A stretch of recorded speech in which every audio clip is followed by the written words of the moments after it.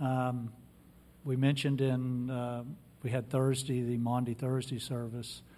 There's 3 of the greatest days in history that the whole world celebrates.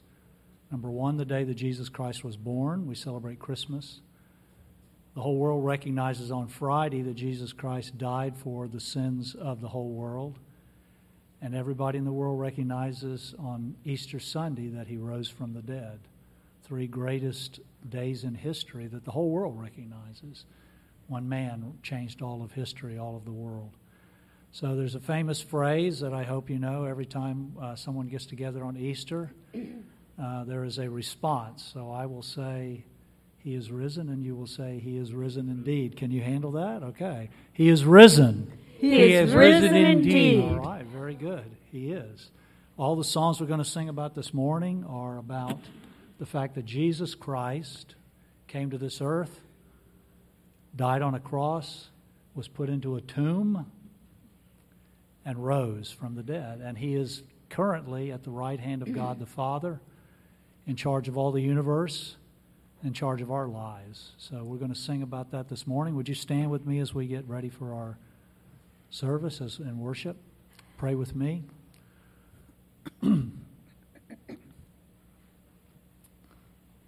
Father, so few people in this world recognize your place in their lives. There are so few in this world that have asked you to forgive their sins. They know that you were a real person. They know that you came to this earth as a baby. They recognize that. They celebrate it. They recognize that you were hung on a cross to die.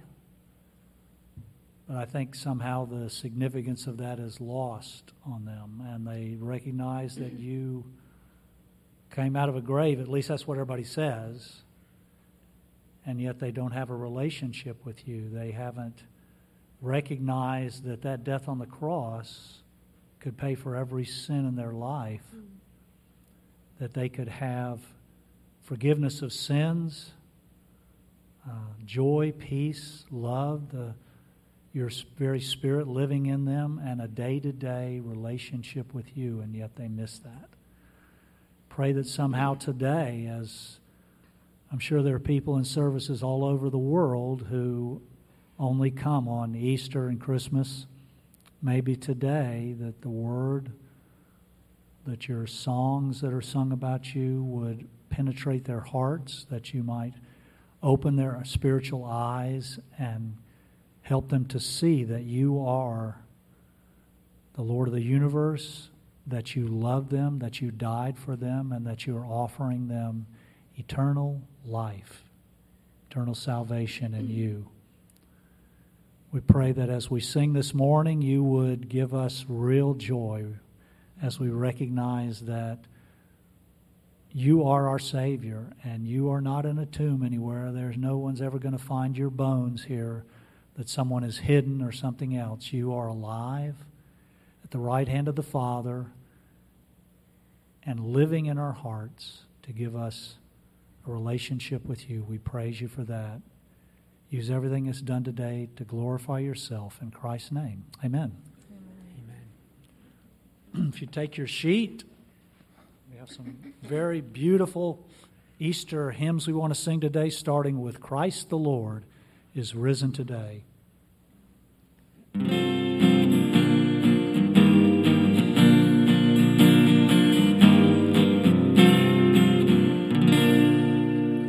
Christ the Lord is risen today. Hallelujah.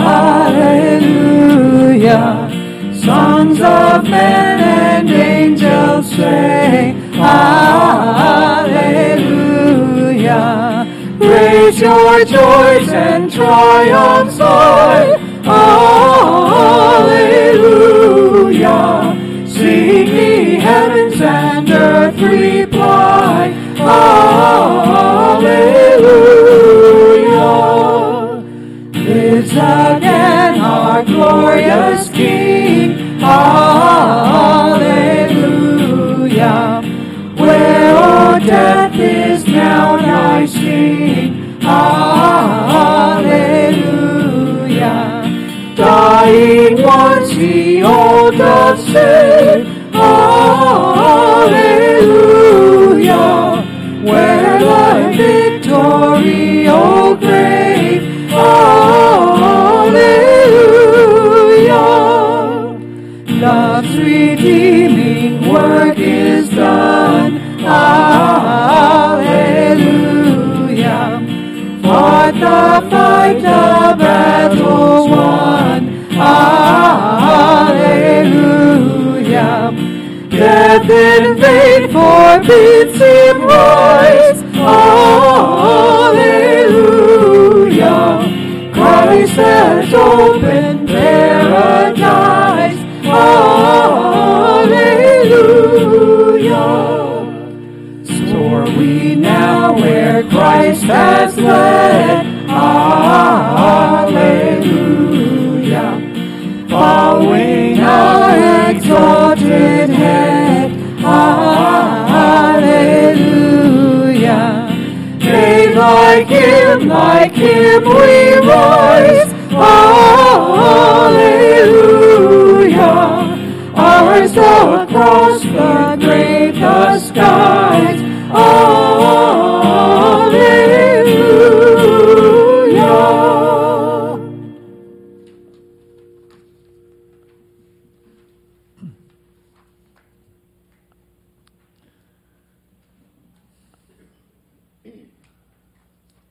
When you first hear the couple lines on this one, it sounds like a sad song. Lo, he's in the grave, and everybody's waiting to see what's going to happen. But the chorus really picks up. Up from the grave he arose with a mighty triumph o'er his foes.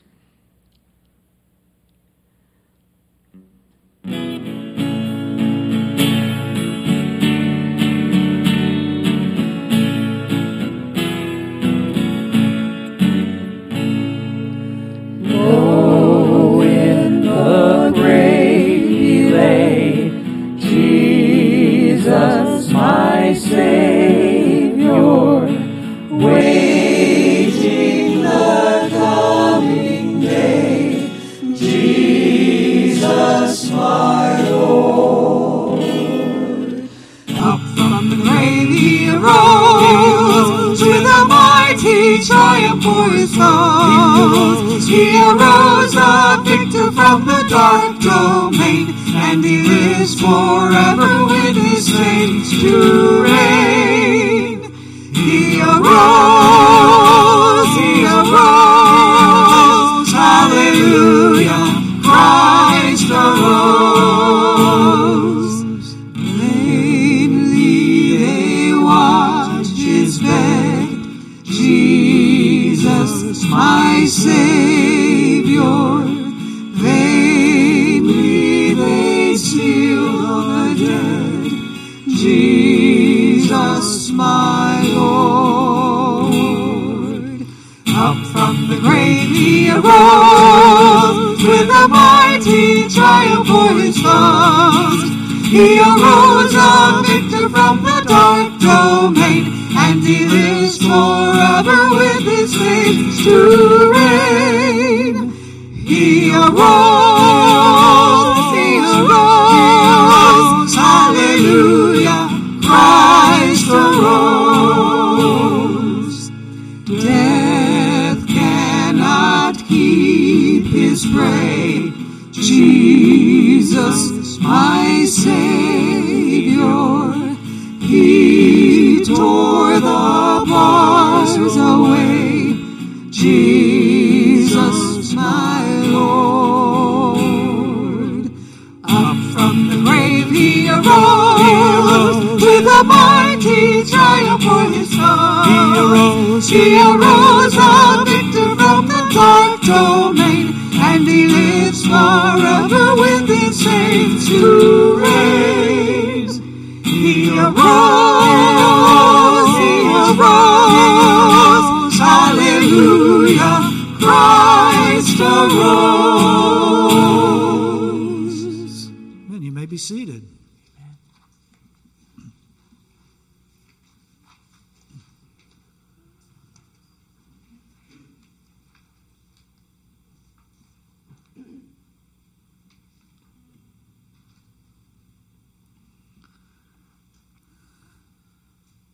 right now, none of us can see Jesus Christ. He's at the right hand of the Father. And I know some of you have probably been to Israel and you've seen what they say is the empty tomb, but nobody is for sure which one that is. But one way I know Jesus is alive is because he's alive in my life. I serve a risen Savior, and he's in the world today, and I know that he is living, whatever men may say. He lives, he lives, he lives within my heart.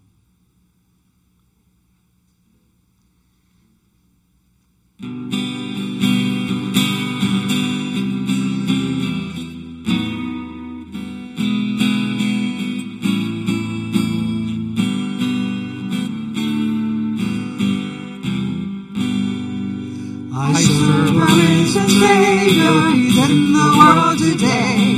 I know that he is living, whatever men may say. I see his hand of mercy, I hear his voice of cheer. And just the time I need him, he's always near. He lives, Christ Jesus lives today. He walks with me and talks with me along life's narrow way. He lives, salvation to impart. You ask me how I know he lives. He lives within my heart. In all the world around me, I see his loving care. And though my heart grows weary, I never will despair. I know that he is leading through all the stormy blasts. The day of his appearing will come at last. He lives, Christ Jesus lives today. He walks with me and talks with me along life's narrow way. He lives, salvation to impart. You ask me how I know he lives. He lives within my heart. Rejoice, O Christian, lift up your voice and sing. Eternal hallelujahs to Jesus Christ the King. The hope of all who seek him, the help of all who find. None other is so loving, so good and kind. He lives, Christ Jesus lives today. He walks with me and talks with me along life's narrow way. He lives, salvation to impart. You ask me how I know he lives. He lives within my heart.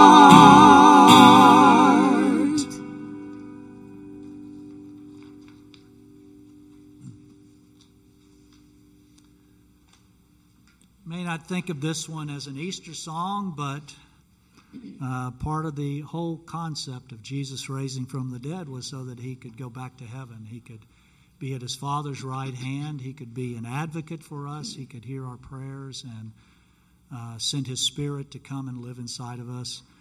And right now, coming out of the tomb and the power and the glory that he possesses right now, he deserves to be worshipped. And we deserve to give him that worship. And this song is called Majesty.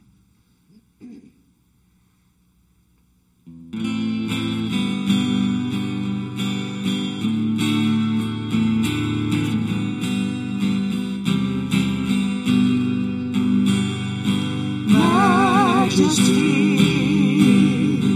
worship his majesty. Unto Jesus be all glory, honor, and praise. Majesty,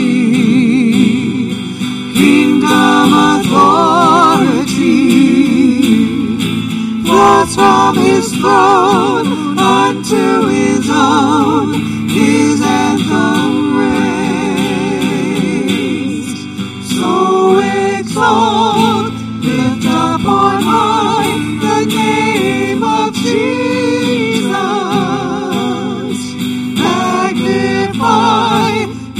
glorify Christ Jesus the King. Majesty, worship His majesty. Jesus who died, now glorified, King of all kings. So exalt, lift up on high the name of Jesus. Magnify, come glorify Christ Jesus the King. Majesty, worship His majesty. Jesus who died, now glorified, King of all kings. Jesus who died, now glorified, King of all kings.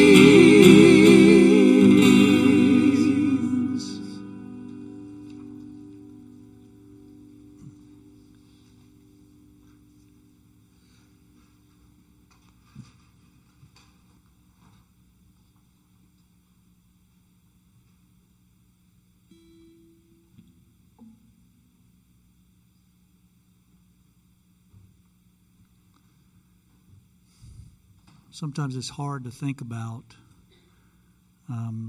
the suffering that Christ went through. Steve mentioned last week in the service, as you look at Isaiah, you see the spiritual suffering that Christ went through, and Psalm 22, probably the emotional suffering greater there. And when you read Matthew, the Gospels, it's unbelievable the physical torture that Jesus went through is probably enough to kill any man, much less the cross. But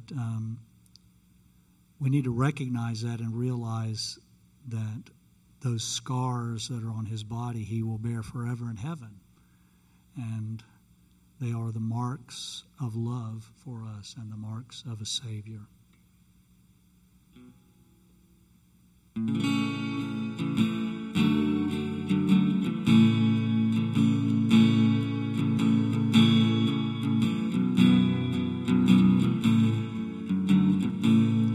There are nail prints in the hands and feet of Jesus from being hung on a cross at Calvary.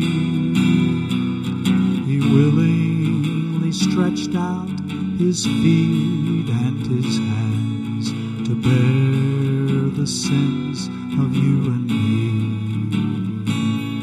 He was wounded for our transgressions, bruised for our iniquity. The chastisement of our peace is upon Him, and with His stripes we are healed. There are lash marks across the back of Jesus from a Roman scourging that day. The stripes that were torn in His back and His side heal our souls, take our guilt away. There's a hole in the side of Jesus from a spear that proved He had died.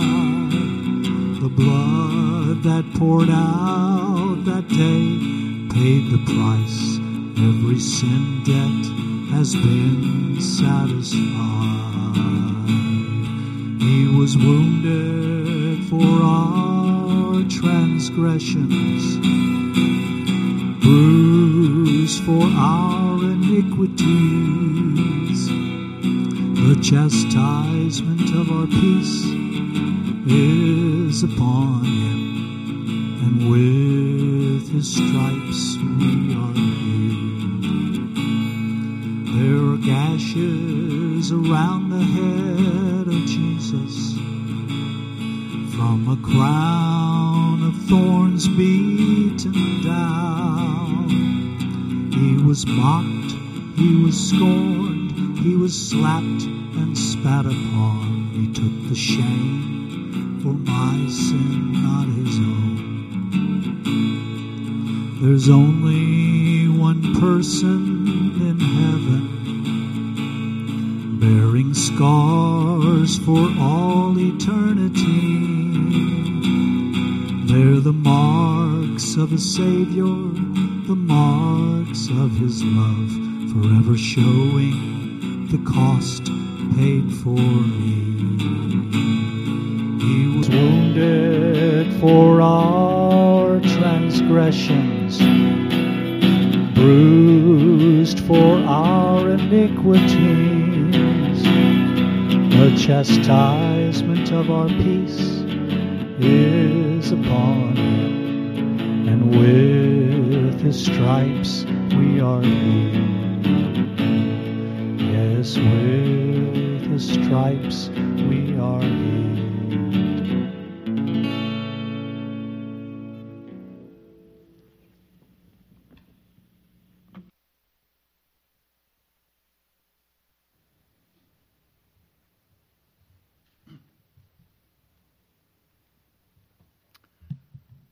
Our scripture reading this morning is from the book of Luke, the Gospel of Luke.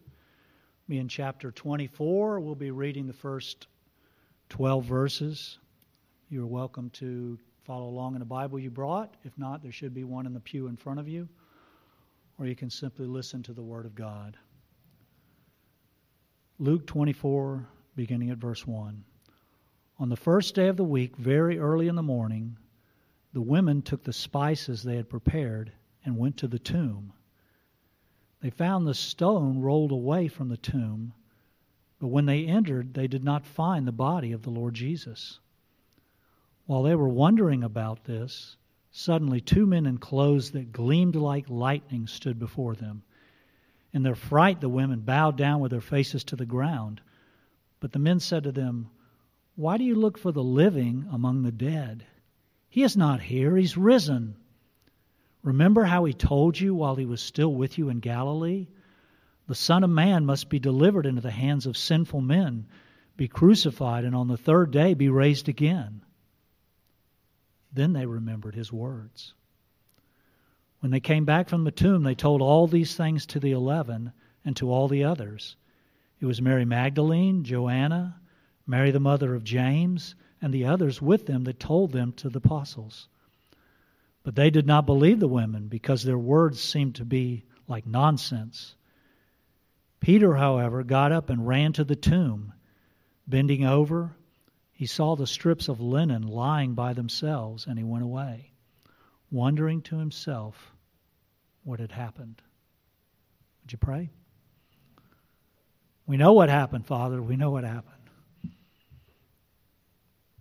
Death could not keep Jesus Christ in the grave. You raised him to show that the sacrifice that he made on that cross was sufficient to pay for all sins of all time. You said, by your resurrection from the dead, that you were satisfied with the sacrifice that had been made.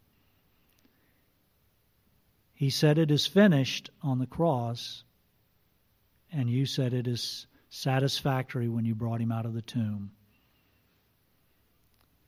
Help us this morning to realize your presence with us everywhere we go, that you're here as we read your word, as we pray, as we sing to you.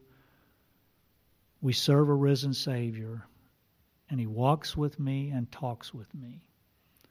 I praise you for that, for what we have in Jesus Christ. Thank you for his resurrection. In his name we pray. Amen.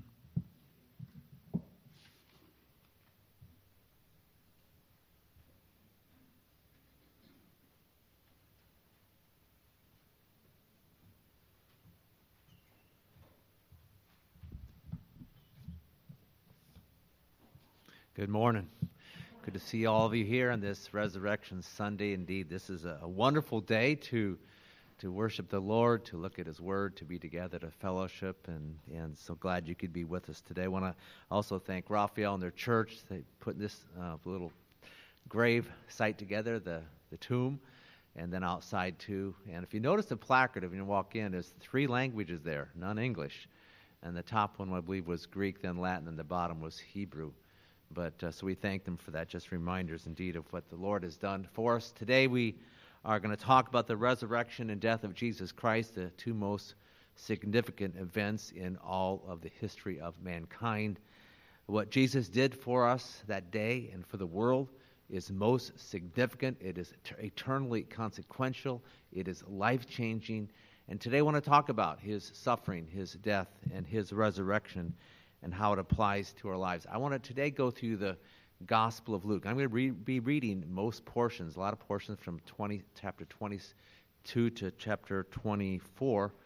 And so if you want to turn your Bibles, you can turn there with me, or if you just want to listen along, that's fine.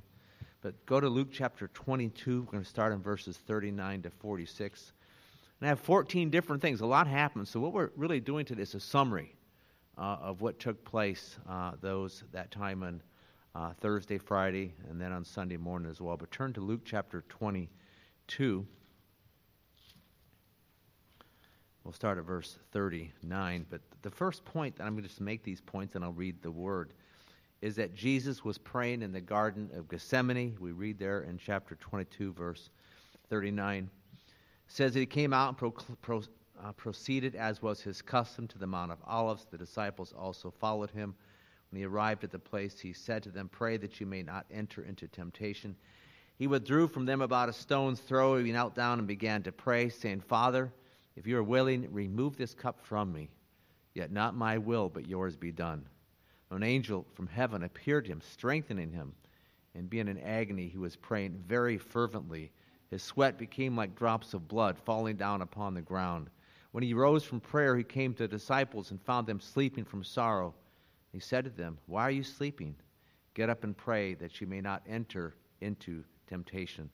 This, of course, was the night before Jesus would be crucified, the night before He would die. He knew the importance of getting time with His Father, where He could pray to His Father and pour out His heart to His Father and be strengthened and comforted by His Father, by the Spirit, and we see here also then by the angel. Jesus knew the spiritual suffering and pain that He'd be going through for us. He knew that the sin of all these sinners would be placed on Him. He knew that His Father would pour out His wrath upon Him during that time when He was on the cross. He also knew, and this was probably extremely hard for Him, He also knew that He would be separated from His Father for the first time ever. That goes back to eternity past. He was in such great agony, we can understand this, the doctors have told us this could be true, that He was in such great agony, spiritual, mental, emotional, every which way you can think, that He was actually sweating drops of blood. Yet Jesus was humble, we see there. And He actually said, if you can sort of let this go, but He was willing and humble to do whatever His Father wanted Him to do. But I want to share something here, just mention it. We're going to see this continually as I share today, that even though Jesus was going through all these things, He was still thinking of others. It's an amazing, and you're just going to be really surprised when I point all these things out, because oftentimes when you're going through something very difficult, all of you have been through things that are very difficult, you just think about me, you're all focused on yourself. You just have a very hard time getting outside of yourself. And we see with Jesus, amazing, by the grace of God, but He kept thinking of others. And so what did He do here? He talked to the disciples. He says, hey, you guys, watch out, pray, because, hey, you're going to be tempted to sin. And they were, and they did fall, but He still exhorted them to be praying and watching themselves. The next point is this, is Jesus is betrayed by Judas. We go to Luke 22, verses 47 to 53. While he was still speaking, behold, a crowd came, and the one called Judas, one of the 12, was preceding them. He approached Jesus to kiss Him. But Jesus said to him, "Judas, are you betraying the Son of Man with a kiss?" When those who were around Him saw what was going to happen, they said, "Lord, shall we strike with the sword?" And one of them struck the slave of the high priest and cut off his right ear. But Jesus answered and said, "Stop, no more of this." And He touched his ear and healed him. And Jesus said to the chief priests and officers of the temple and elders who had come against him, "Have you come out with swords and clubs as you would against a robber? While I was with you daily in the temple, you did not lay hands on me, but this hour and the power of darkness are yours." Who he's betrayed.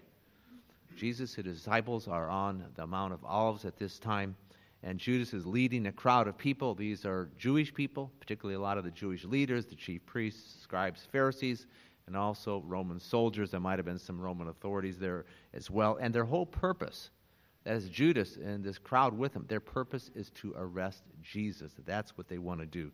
Now, we all know this. Jesus had loved Judas perfectly during the whole time they'd been together for, 2.5, 3 years, whatever it had been. He loved him perfectly. And now we see what Judas does.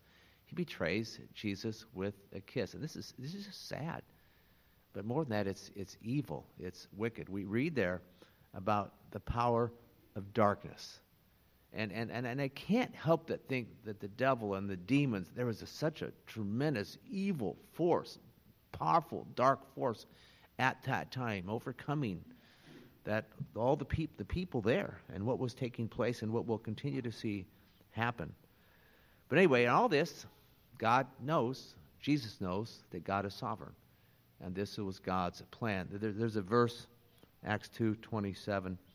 This man, Jesus, delivered up by the predestined plan and foreknowledge of God.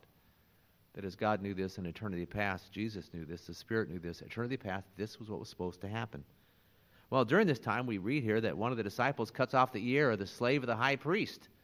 And this disciple thinking, hey, maybe I can put a stop to this. It was just a joke. It wasn't going to happen. Not at all. In fact, in Matthew 26, it's very interesting what Jesus says at this time. He says, "Or do you think that I cannot appeal to my Father, and he will at once put at my disposal more than 12 legions of angels?" You know how many angels are in one legion, or any soldiers in a legion? It's 6,000. That's 72,000 could be there in a split second. There probably weren't more than, I don't know, a few hundred people there, maybe more than that, but could have been there, could have stopped all this right away. He could have done that. So what does Jesus do? The second example of him showing his love for others, he could have let this guy's ear just bleed like heck and be a mess, and he picks up the ear and puts it back on and he heals it. In fact, I was thinking about this slave of the high priest, and probably went home later on, whether it was that night or the next day, and told his family, "Look, he cut off my ear, but it's healed." And they said, "What? You're crazy. What's wrong with you? Your ear is perfectly fine." And of course, Jesus is the perfect healer. If he'd go to the doctor, he'd sew it up, put bandages on it, but Jesus could heal it just on the spot. But encouraging to see what he did. Next, Jesus is arrested by the Roman authorities, verse 54 of chapter 22. Having arrested him, they led him away and brought him to the house of the high priest, but Peter was following at a distance. The Jewish leaders here are using the Roman authorities, the Roman military, to help accomplish their purposes of having Jesus arrested. And here's Jesus. He's there. You just always have to picture Jesus. Here he's there. He's completely innocent. He's quiet, and he's a perfect man. What happens to the disciples? Disciples, they leave. They take off. They flee. They're afraid. We know what happened. They're afraid, and no one's there to defend them. But middle of the night then, and you have to understand the picture. Marcia and I were there back in, was it 97, on the Mount of Olives. And it's a good size, it's not a mountain, it's a good size hill. I'd say probably maybe 1,500 feet in elevation or so. But as you're there in the Mount of Olives, you can see across this pretty deep valley, the Kidron Valley, you could see the city of Jerusalem. So when it says there, they led him away and brought him to the house of the high priest. That's at least a half-mile walk, at least, if not more. And you're going down this steep valley and up the valley and into Jerusalem. So it's a ways. He's tired. They just arrested him. They take him to the house of the high priest, where they're going to have these illegal proceedings. And the purpose at that time for the Jews was to have this unjust trial so they could make up all these charges so they could then put him to death. That was their purpose. We understand that. We continue on, verses 55 to 62. This is Peter's denial of Jesus. After they had kindled a fire in the middle of the courtyard and sat down, Peter was sitting among them. A servant girl, seeing him, as he sat in the firelight and looking intently at him, said, "This man was with him too."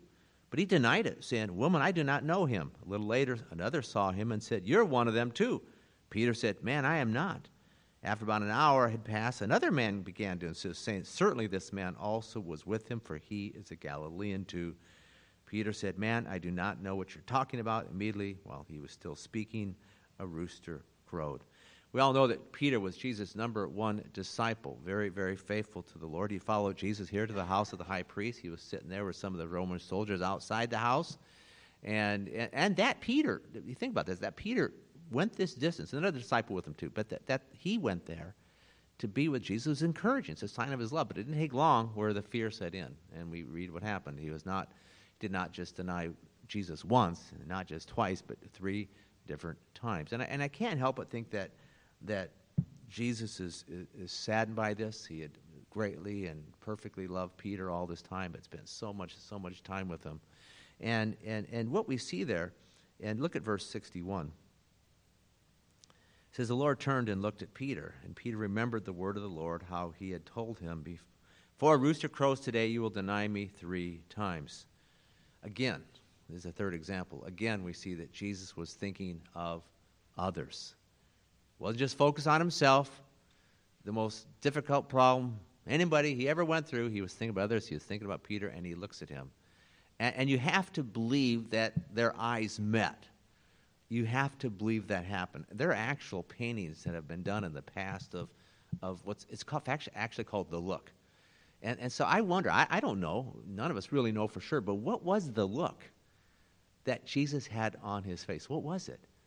Sadness, sorrow, compassion, mercy, love, all of those things, I believe, coming from his own heart. But Jesus looked at him, and Peter felt so bad, and he left there. We continue on.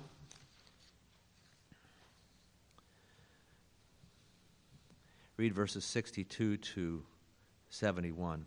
"He went out and wept bitterly. Now the men who were holding Jesus in custody were mocking him and beating him. And they blindfolded him and were asking him, saying, 'Prophesy, who is the one who hit you?' They were saying many other things against him, blaspheming him. When it was the day, the council of elders of the people assembled, both chief priests and scribes. They led him away to their council chamber, saying, 'If you're the Christ, tell us.' But he said to them, 'If I tell you, you will not believe me. If I ask a question, you will not answer. But from now on, the Son of Man will be seated at the right hand of the power of God.' And they all said, 'Are you the Son of God then?' And he said to them, 'Yes, I am.' Then they said, 'What further need do we have of testimony? For we have heard it ourselves from his own mouth.'" So what we see happen here, they got the Sanhedrin together. That's the Supreme Court. It's about 70 different members from religious leaders and other people, Pharisees, Sanhedrin. And so it's a long night. Now it was morning. Jesus hadn't slept a bit. And we understand these Jews, these Romans, were very much against him. And they mocked him. They beat him, it says here, blindfolded him, just made so much fun of this Jesus. They now had him. And you have to go back and realize this. I mean, the Roman soldiers heard about Jesus, but these Jewish religious leaders had been for a long time, probably at least a couple years, thinking, this is where we want him. We want to get him, and we want to put him to death. So this has been in their mind, their rage, their vent. This is happening here. And so what happens is they ask Jesus this question. And Jesus, of course, is totally exhausted at this time, mentally, spiritually, emotionally spent. But he kept going. They asked this question, "Jesus, are you the Messiah? Are you the Christ? Are you the Son of God?" And what's amazing, and God wanted this, is Jesus said, "Yes, I am. I am." And this is all Jesus' enemies needed. For Jesus stating that he was the Son of God was the evidence they needed, was blasphemy in their minds, and this is that we can put him to death now. But of course, Jesus Christ was God, is God, was Christ, is Christ. That's the truth. But they wanted them to say it because they didn't believe it. And according to their rules, the Bible, you put somebody to death for that. We continue on, chapter 23. Jesus now before Pilate, the governor.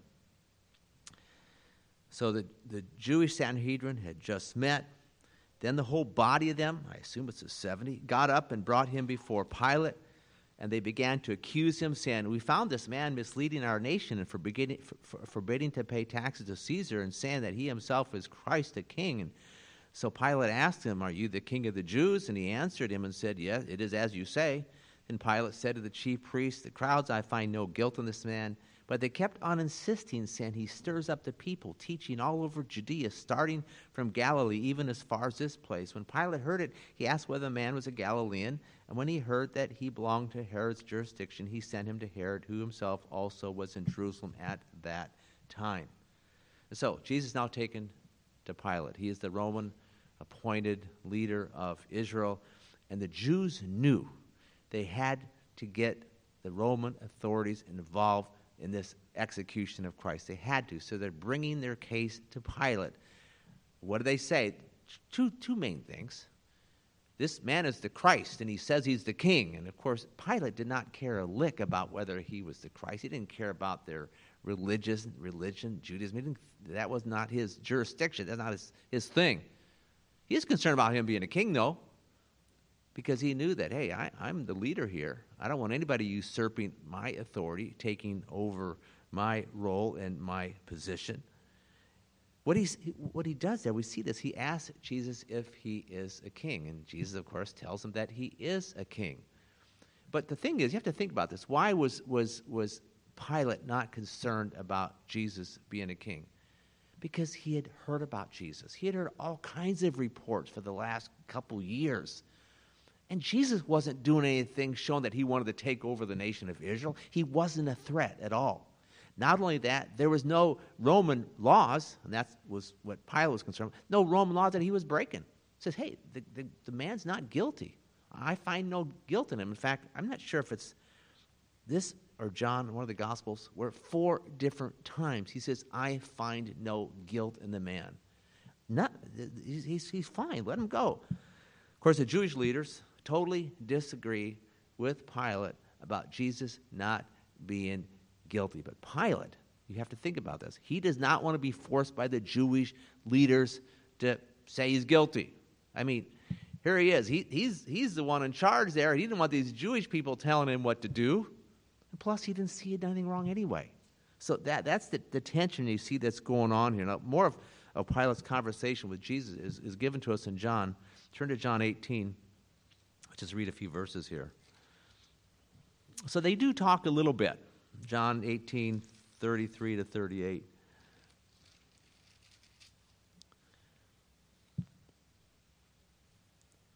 John 18:33 says, Therefore Pilate entered again into the praetorium and summoned Jesus and said to him, Are you the king of the Jews? Jesus answered, Are you saying this on your own initiative, or did others tell you about me? Pilate answered, I'm not a Jew, am I? Your own nation and the chief priests delivered you to me. What have you done? Jesus answered, My kingdom is not of this world. If my kingdom were of this world, then my servants would be fighting so that I would not be handed over to the Jews. But as it is, my kingdom is not of this realm. Therefore Pilate said to him, So you are a king? Jesus answered, You say correctly that I am a king. For this I have been born, and for this I have come into the world to testify to the truth. Everyone who is of the truth hears my voice. I like what he says there. He says he's a king, but he says he's going to testify to the truth. Now think about this. This moment in time, here we are. It's early morning. It's Friday morning. Crucifixion would be in a just short time after this point in time. All of eternity past, God the Father, God the Son, the God the Holy Spirit knew that this point in time would come, the climax, the culmination of Christ's life on earth, that he would then die, then be raised from it. It was right here at this moment. And Jesus was testifying, not that he was just a king. That wasn't big in his mind at that time. Testifying that he was a Savior. That's what was on his mind. I'm going to the cross. I'm going to die for the sins of people and then be raised again. He knew all this. He knew the plan. He understood it clearly. That's what he was thinking. That's what he was focused on. That's what he was really testifying to. And you look at the Gospels, that's the message you see, page after page after page. I'm the Messiah. I'm the Christ. I want to save people from their sins. Back to Luke chapter 23. Jesus is now before Herod, verse 8 through 12. Herod was very glad when he saw Jesus, for he had wanted to see him for a long time because he had been hearing about him and was hoping to see some sign performed by him. And he questioned him at some length, but he answered him nothing. And the chief priests and the scribes were standing there, accusing him vehemently. And Herod with his soldiers, after treating him with contempt and mocking him, dressed him in a gorgeous robe and sent him back to Pilate.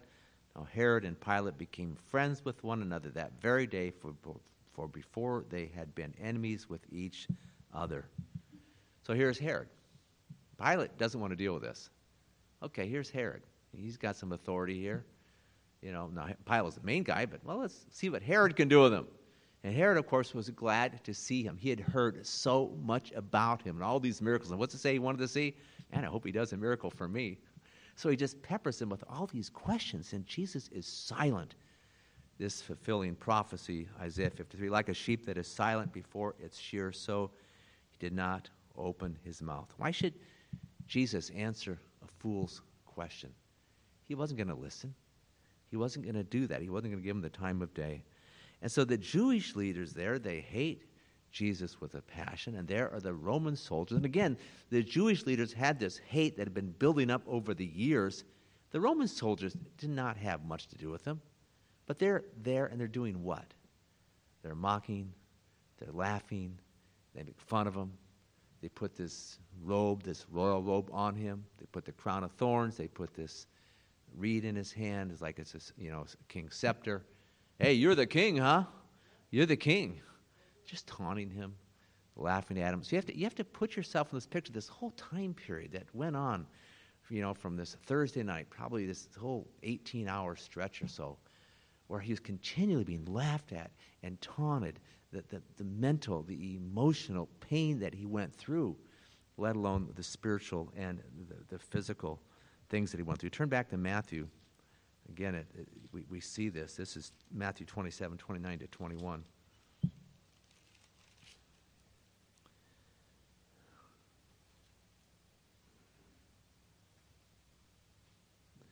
It says, after they twisted together a crown of thorns, they put it on his head and a reed in his right hand. They knelt down before him and mocked him, saying, Hail, King of the Jews!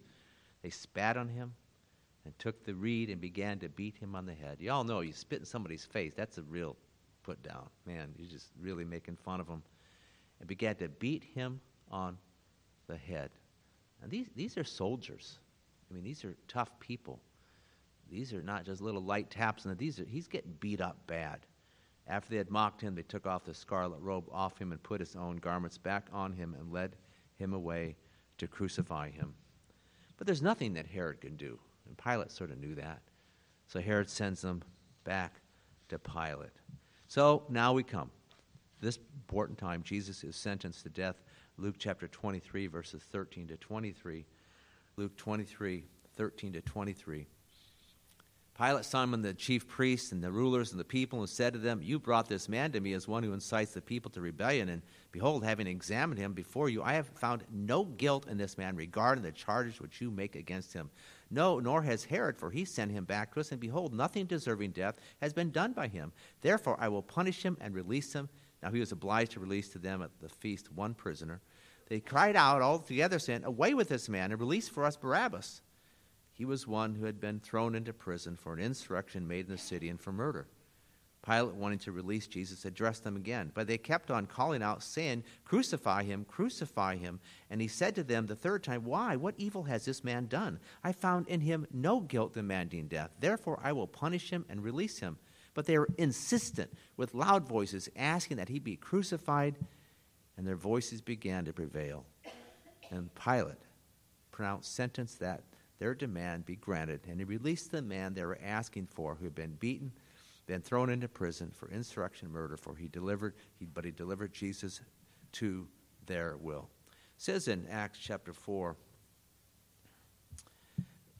speaking of Herod and Pilate and others, they didst anoint both Herod, thou didst anoint both Herod and Pilate, along with the Gentiles, the people of Israel, to do what thy hand, thy purpose predestined to occur. So here it is. God had all this planned out. He knew all about Herod and Pilate and the Jews and the Romans way back in eternity past. All planned out by the Lord. So here's Pilate. He's in a quandary.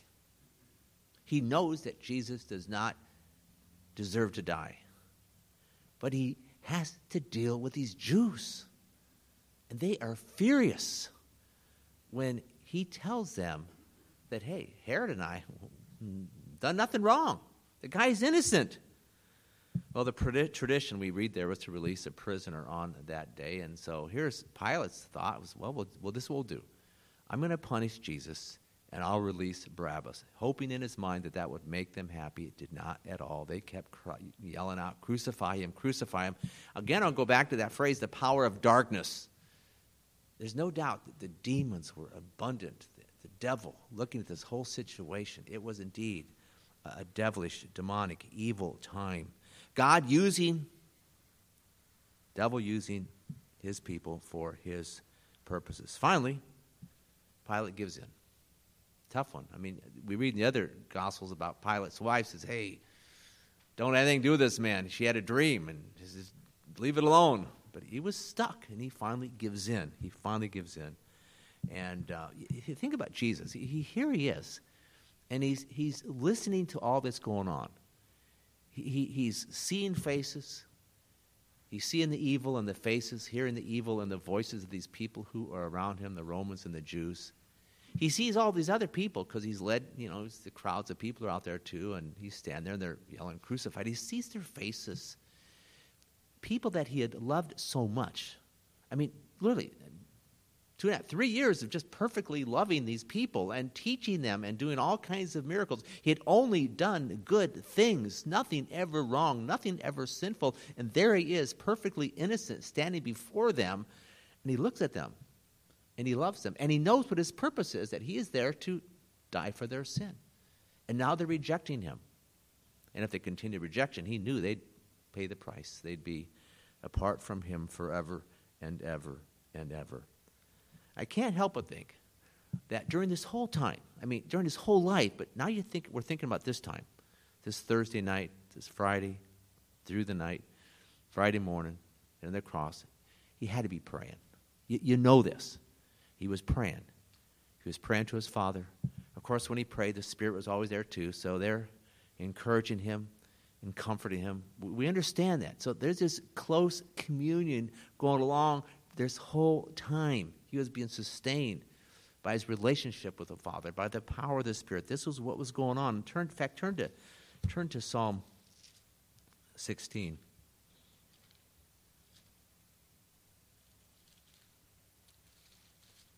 This illustrates what I'm talking about here. This portion, this part of of chapter 16 is definitely about Jesus. Verse 7 to the end. I will bless the Lord who has counseled me. Indeed, my mind instructs me in the night. I have set the Lord continually before me. Because he is my right hand, I will not be shaken. He knew the Lord, he knew the Father, knew the Spirit was with him. Therefore my heart is glad, my glory rejoices. My flesh also will dwell securely. He had hope. In spite of all that was going on, what sustained him was knowing that he had hope. He says, hey, my heart is glad. My glory rejoices. My flesh will dwell securely. You will not abandon my soul to Sheol, nor will you allow your Holy One to undergo decay. Then that great promise, you will make known to me the path of life. In your presence is fullness of joy. In your right hand there are pleasures forever. The last two verses, he knew he'd be with the Lord real soon. And this last part of the verse would be true. Fullness of joy and pleasures forever. So I want you to think about that relationship that he had with the Father. The prayer, the communion with the Spirit during this time. Then we go to Jesus is scourged. Matthew, it's not written in Luke, but the Matthew text. I'll just read the verse. Matthew 27, verse 26. Soldier, the governor, took Jesus into the praetorium and gathered the whole Roman cohort around. And where's it at here? It was 26 before that. Then he released Barabbas for them, verse 26. But after having Jesus scourged, he handed him over to be crucified. None of us can imagine how difficult this would have been. Some of you might have seen the movie The Passion of the Christ. It might be somewhat illustrative of what took place, because he was tied up, his back was taut, full out, so that every strike from the whip would have maximum effect on his back. Very difficult, extremely, excruciatingly painful. We just can't imagine all that he went through. And so no doubt his back was really messed up, bleeding profusely. Of course, he didn't deserve this at all. Not at all. Then we see, back to Luke 23, verses 26 to 31.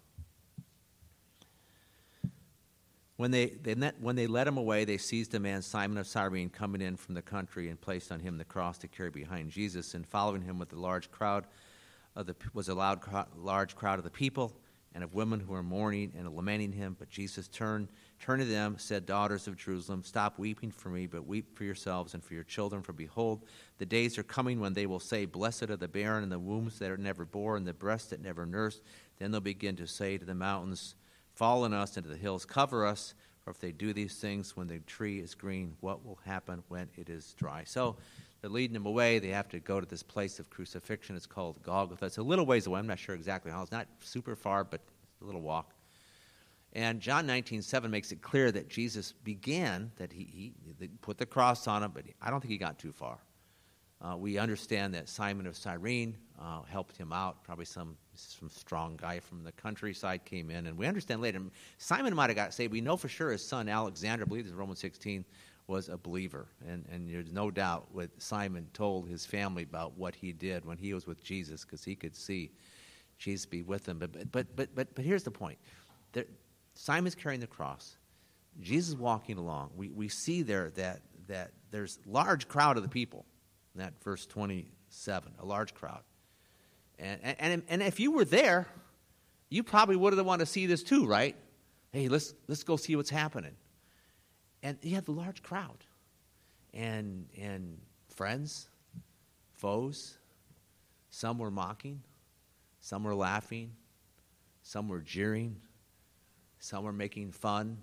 Jesus, why don't you do a miracle now? But there's others. And I don't know. It doesn't say, was John there? Was his mother there? Was Mary Magdalene? We don't know for sure. I cannot help. We see here that there were these women who were mourning and lamenting and weeping and wailing. We understand that. But I want to get to the point that proves this point that I said before. Jesus wasn't just thinking about himself. Again, you've all gone through really tough times, and you just all think about your own situation. You cannot get out of your own head. What's he do? He turns to these women. He knew, in fact, he had predicted in Luke 19, Luke 21, now Luke 23, 3 times in a few sharp days, he had predicted what was going to take place in Jerusalem and Israel in the years to come, and the Roman authorities and soldiers had enough with the Jews. It's around 70 A.D. When they came in, they killed hundreds of thousands of Jews. They just leveled Jerusalem. We read this in Luke 19 and Luke 21. Just left to stones, and all these people had died. So he's warning them. And really, it's a warning. If you don't turn to me, and the big point is not that people might physically die, but turn to me, because I'm the Savior. I want to save your souls, from eternal punishment. And so, he carries his cross. Go now to the next part. Jesus is crucified. First, verse 32. 2 others also, who were criminals, were being led away to be put to death with him. Verse 33, then to 49. When they came to the place called the Skull, there they crucified him, and the criminals, one on the right, the other on the left. Jesus was saying, "Father, forgive them, for they do not know what they are doing." And they cast lots, dividing up his garments among themselves. And the people stood by looking on, and even the rulers were sneering at him, saying, "He saved others, let him save himself, if this is the Christ of God, his chosen one." The soldiers also mocked him, coming up to him, offering him sour wine, and saying, "If you're the king of the Jews, save yourself." Now there was also an inscription above him, "This is the King of the Jews." One of the criminals who were hanging there was hurling abuse at him, saying, "Are you not the Christ? Save yourself and us." Other answered and rebuked him, said, "Do you not even fear God, since you are under the same sentence of condemnation? And we indeed are suffering justly, for we're receiving what we deserve for our deeds. But this man has done nothing wrong." And he was saying, "Jesus, remember me when you come in your kingdom." And Jesus said to him, "Truly I say to you, today you shall be with me in paradise." He is now about the 6th hour, and darkness fell over the whole land until the 9th hour, because the sun was obscured, and the veil of the temple was torn in two. And Jesus, crying out with a loud voice, said, Father, into my hands I commit my spirit. Having said this, he breathed his last. When the centurion saw what had happened, he began praising God, saying, Certainly this man was innocent. And all the crowds who came together for this spectacle, when they observed what had happened, began to return, beating their breasts. And all his acquaintances and the women who accompanied him from Galilee were standing at a distance, seeing these things. So Jesus is crucified. Just a few points to make here. He's crucified between two criminals, two people who should have died, deserved to die. And they both did die. But what's interesting, again, we see this one criminal is repentant. Jesus could have said, I forget this guy. Just let him die. He deserves to die. He deserves to go to hell. Just let him go. And this guy's repentant.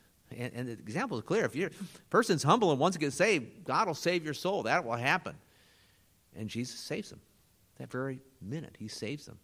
And then he says, today you will be with me in paradise. Very important. That's a very important verse for a lot of reasons. One, because it means you don't get saved by the things you do. So many people in this world think you got to do works. So what kind of good works could this criminal do? Not one thing. Today you will be with me, Jesus, in paradise, in heaven. Some people think that, people go to limbo. That's another story, but I don't want to go into that at this time. That is when people who are believers die, they go to limbo. But he says, you'll be with me in paradise. So that's what he says. And then the next thing is the soldiers there. Again, these soldiers, they're callous, they're casual. They're just having fun, joking around. This is their duty. They probably don't get paid that much. They're just there, and they're gambling the clothes away. That's what they're doing. And Jesus sees all this. He sees the mass of people out there and the ones who are jeering and laughing. He sees the people who love them are standing there silent and just concerned and probably praying. And he sees these soldiers. And then another example. This isn't here, but the Apostle John is there. John was faithful. He must have been standing next to Mary, Jesus' mother, because you know what he says? Hey, I want you to take care of my mom. Now, Jesus had three, I was getting confused, half brothers, step-brothers. Anyway, he had three other brothers, okay? Three other brothers, but he picks John. And this got to be a sweet time. Here is Jesus. The people there hear this, some of the ones up front anyway, and so I think John's mom were probably more in the front part of the crowd. And they hear this, and it's a sweet and tender thing to do, very encouraging. Take care of my mom. He says, I will. And of course, we know that John lived a long time. He never was actually martyred, so he lived for the full life of Jesus' mom and all the way. Then, of course, we see that Jesus asked his Father to forgive people of their sin, again, not thinking about himself. People whose sins he was actually dying for at that time. And God answered that prayer. Again, you see this, the amazing love that Jesus had during this whole time. He just loved the people. Now, high noon, everything goes dark. Is some say, well, was he paying for our sins those first 3 hours, 9 to noon, or just 12 to 3? And we can debate that. For sure, 12 to 3. Everything goes dark. If he had any communication with his Father at all, it's cut off at that time. And because God's wrath is being poured out on his Son at that time. Went on for 3 straight hours. Jesus cries out, my God, why have you forsaken me? If you parse that and you look at each word, each word there is important. My God, you're my God. Why? Why have you forsaken me? Jesus knows the answer. He knows the answer. Go back to Psalm 22. I'd like to read more here. I'll just read a little bit. The 2 chapters in the Old Testament that are classic, talking about Jesus and what he did for us, is Psalm 22, Isaiah 53. But Psalm 22, the first verse, my God, why have you forsaken me? Jesus knew what he'd be saying. He read this. He knew this chapter was about himself. Go to verse 11. It says, be not far from me, for trouble is near. There's none to help. Many bulls have surrounded me. Strong bulls of Bashan have encircled me. In this text here, he uses 4 different animals to describe the enemies. He uses animals. You people out there like animals. Because most animals back then, dogs too, they were not nice little pampered dogs. They were mean. They were tough. rip you apart if they had a chance. It says, many bulls have surrounded me, strong bulls of Bashan have encircled me. They open wide their mouth at me as a raving and roaring lion. I'm poured out like water. All my bones are out of joint. My heart is like wax. It is melted within me. My strength is dried up like a potsherd. My tongue cleaves to my jaws. And you lay me in the dust of death. For dogs have surrounded me. A band of evildoers has encompassed me. They pierce my hands and my feet. I can count all my bones. They look, they stare at me. They divide my garments among them. And for my clothing they cast lots. So he knew all what was going to happen. I can't imagine how he felt. All my bones are out of joint. Man, if you have one bone out of joint, that's pretty painful, right? I mean, his back had just been ripped apart. You know, he'd been beaten on the head, and he was exhausted every which way. And there he was, you know. And finally, a couple of verses on this point. Romans 5:8, God demonstrates his own love toward us in that while we are yet sinners, Christ died for us. That's what was taking place at that time. But the next verse, which I don't always share, and I should share it because it tells you the results. Verse 9 of Romans 5, it says, having been justified by his blood, the result of what he did, we're justified, we're made righteous, holy and perfect in God's sight, and goes on to say, we shall be saved from the wrath of God. No punishment, no eternal punishment, no hell, because I put my trust in Christ. That verse is good. Then this one here, this is Luke 23:46, and I'll read this again. Jesus crying out with a loud voice, saying, Father, into your hands I commit my spirit. And having said this, he breathed his last. The work was done in John 19:30, which I love this verse. John 19:30 says simply, it is finished. And that's when he said this too. It's all done. The work to pay for the sinners of all the people who ever believe in me, done. Completely done. Continue on in Luke 23:50-56. A man named Joseph, who was a member of the council, a good and righteous man, he had not consented to their plan and action. A man of Arimathea, a city of the Jews, who was waiting for the kingdom of God.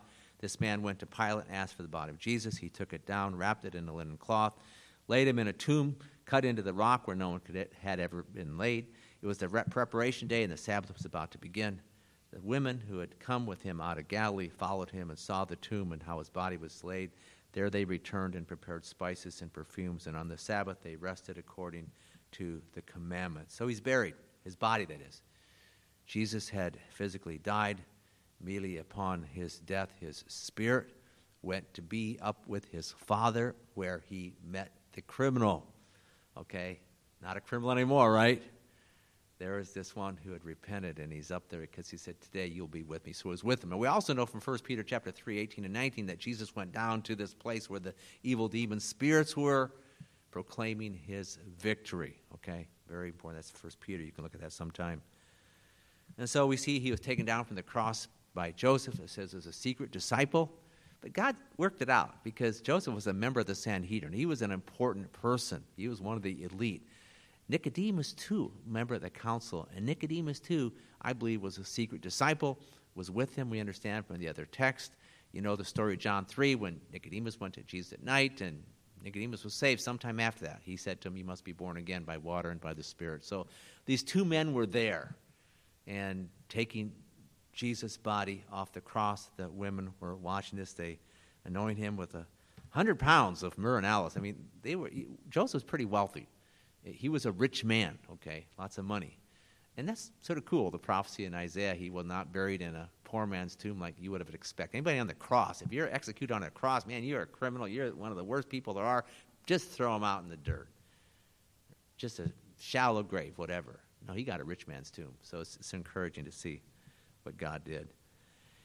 Luke 24, 1-12, we're not going to read that again. Steve read that for our reading, but he's raised from the dead. A lot of details from the four Gospels about this resurrection and what happened in the days following. I just want to sum up some important things here. First of all, the women close to Jesus, 3, 4, 5, you have different text. But you think about these women, and you know, it wasn't just one or two, but they really knew each other well. They were in this together. They were close followers of Jesus. They loved him, and they're all hanging out together, and they saw where he was buried, and hey, let's go back, and they wanted to anoint him, but they were thinking, how are we going to get the stone rolled away? Well, they go back there, and you know the story. the stone was rolled away.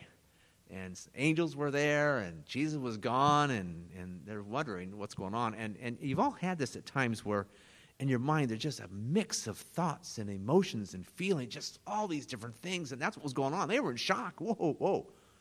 Who moved the stone? The body is gone. They were in shock. They were fearful.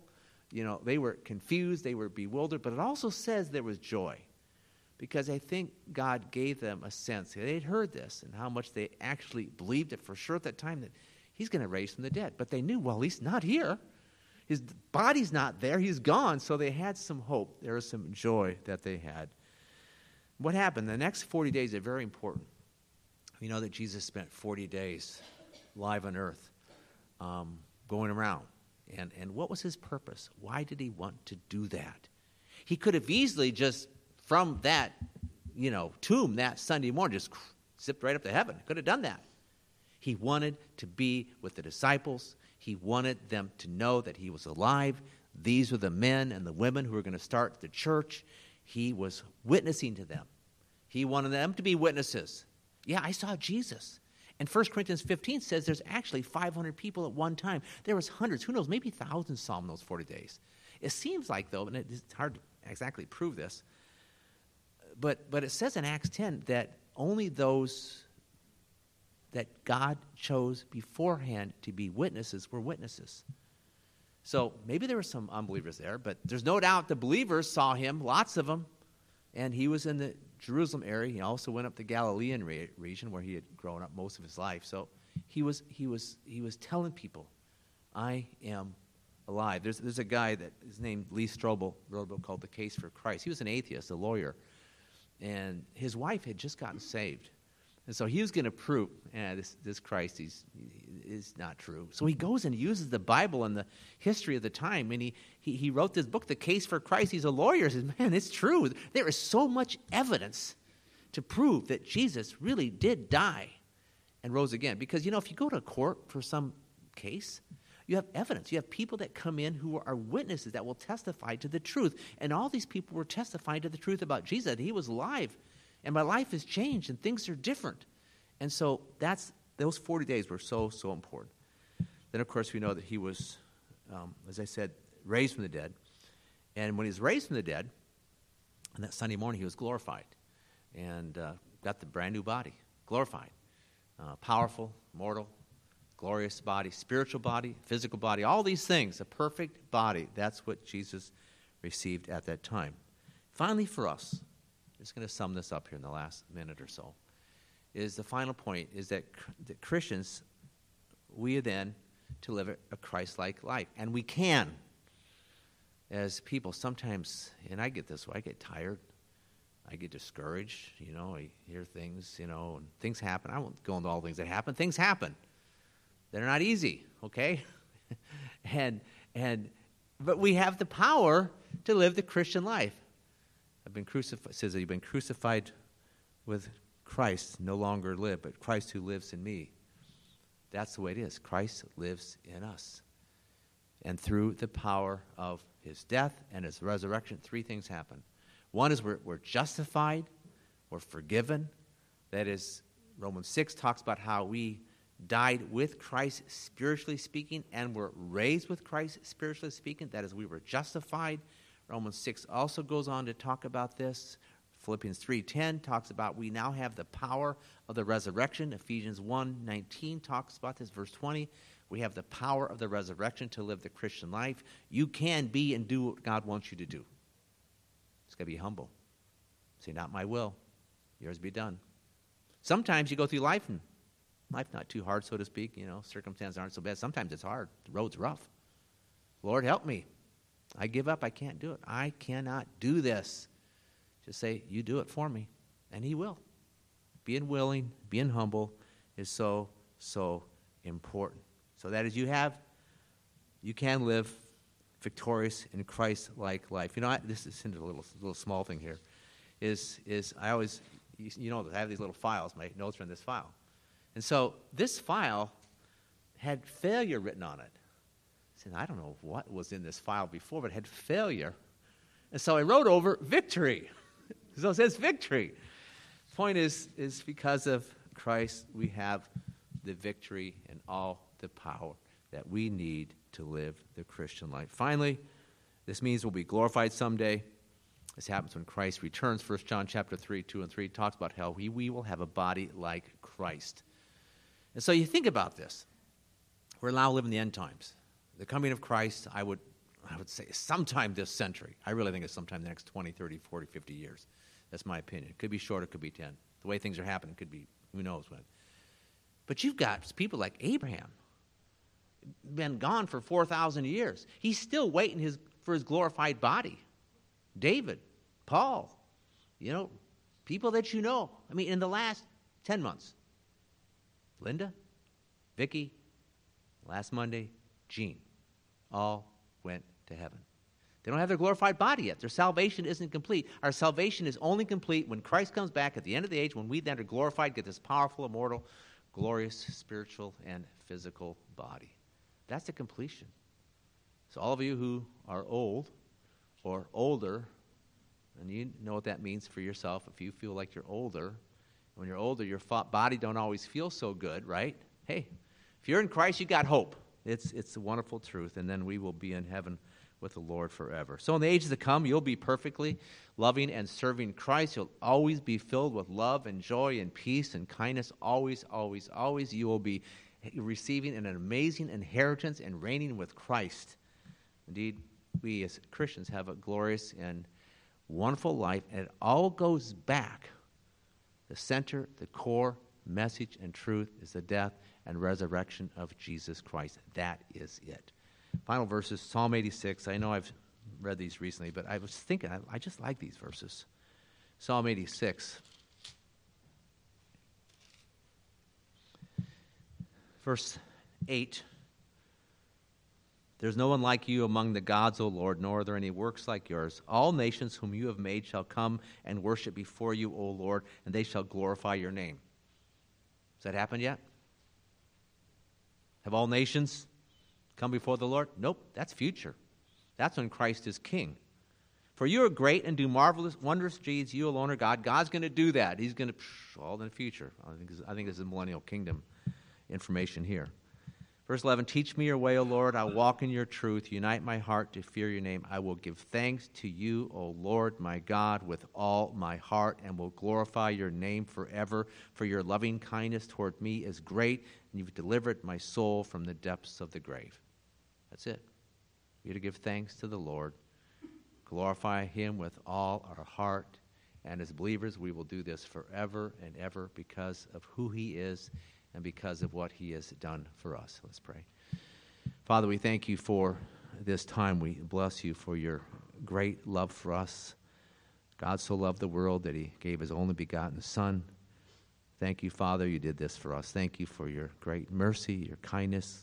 You, Holy Spirit, you're working in our hearts and applying Christ's work to our own lives to save us. Thank you, Lord, that you have done this. What a great miracle. And it's not how we feel. I get a little upset sometimes how people go by how they feel.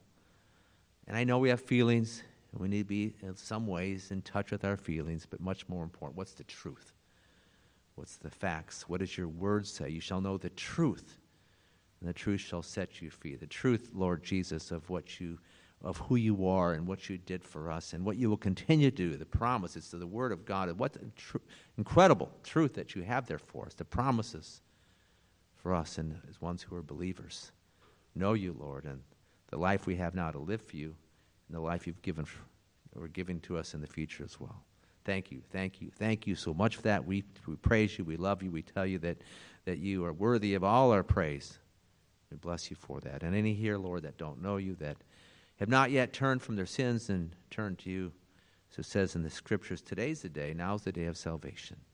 Lord, might they see. They know what the truth says. They know, Jesus, what you did, that you died on the cross for them, that you paid for their sins, and they need to turn, admit they're a sinner to you, and confess that and believe in you, Jesus, and what you did for them.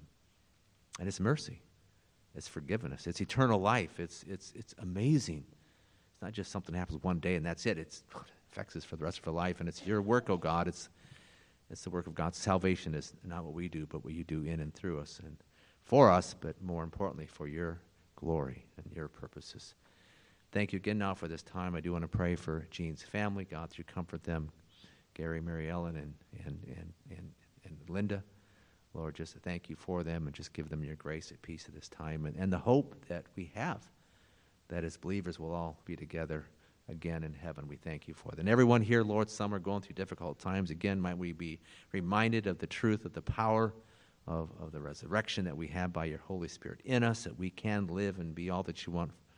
We can for your glory. Pray all this in Jesus' name. Amen.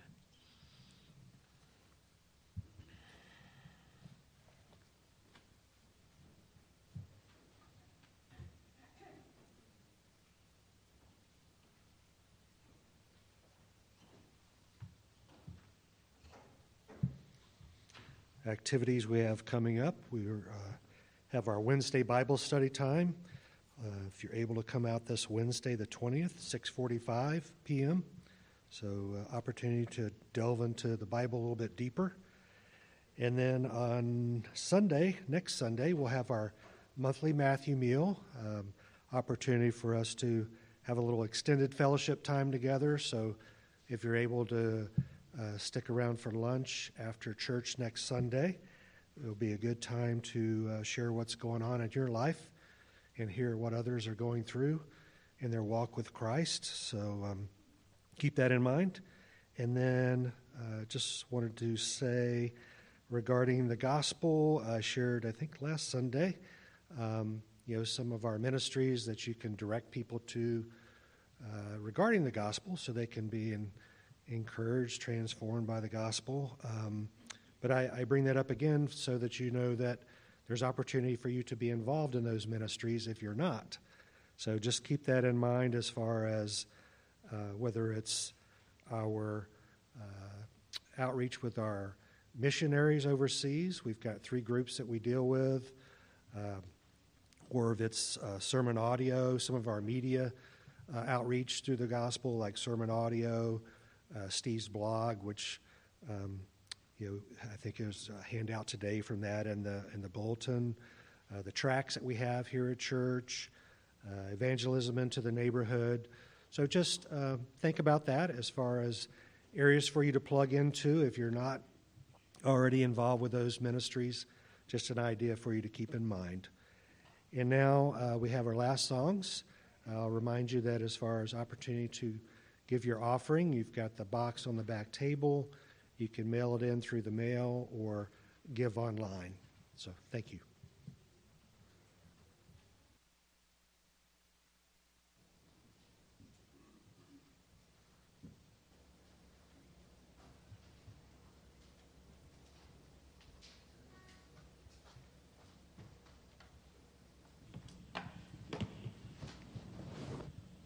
Would you stand with us as we have our last couple of songs?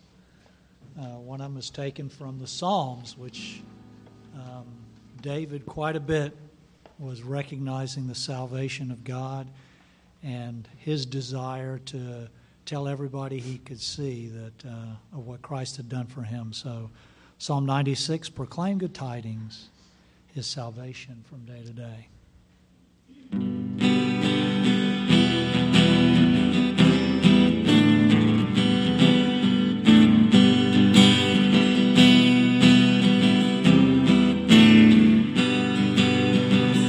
Proclaim good tidings, your salvation from day to day. Proclaim good tidings, your salvation from day to day. Proclaim good tidings, your salvation from day to day. Proclaim good tidings, your salvation from day to day. Tell of his glory among the nations, his wonderful deeds among all people. Proclaim good tidings, his salvation from day to day. Proclaim good tidings, his salvation from day to day. For great is the Lord, and greatly to be praised. He is to be feared above all gods. Proclaim good tidings, His salvation from day to day. Proclaim good tidings, His salvation from day to day. Proclaim good tidings, His salvation from day to day. Proclaim good tidings, His salvation from day to day.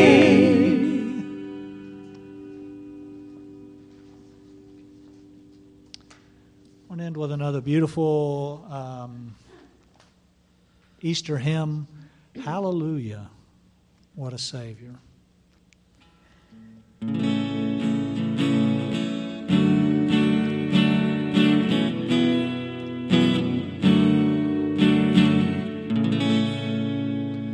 Man of sorrows, what a name for the Son of God who came, ruined sinners to reclaim. Hallelujah,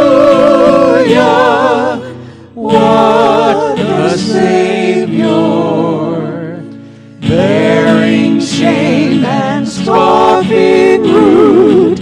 In my place condemned He stood, sealed my pardon with His blood. Hallelujah,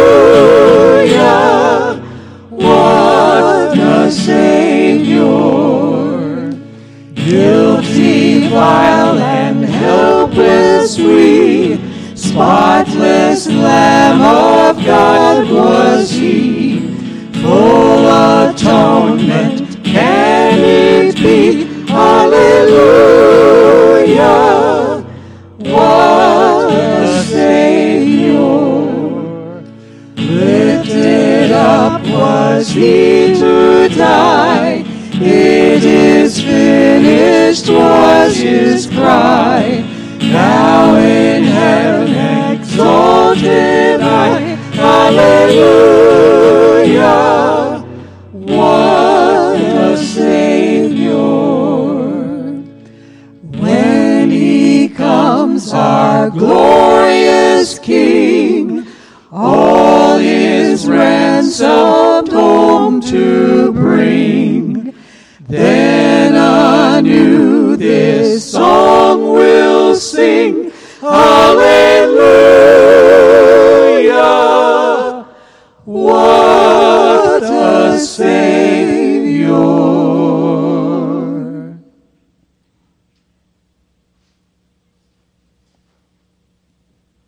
Benediction from Revelation chapter 1, 2 different verses. Jesus said, "Do not be afraid. I am the first and the last and the living one. And I was dead, and behold, I am alive forevermore, and I have the keys of death and of Hades. And He has made us to be a kingdom, priest to His God and Father. To Him be the glory and the dominion forever and ever. Amen." Amen.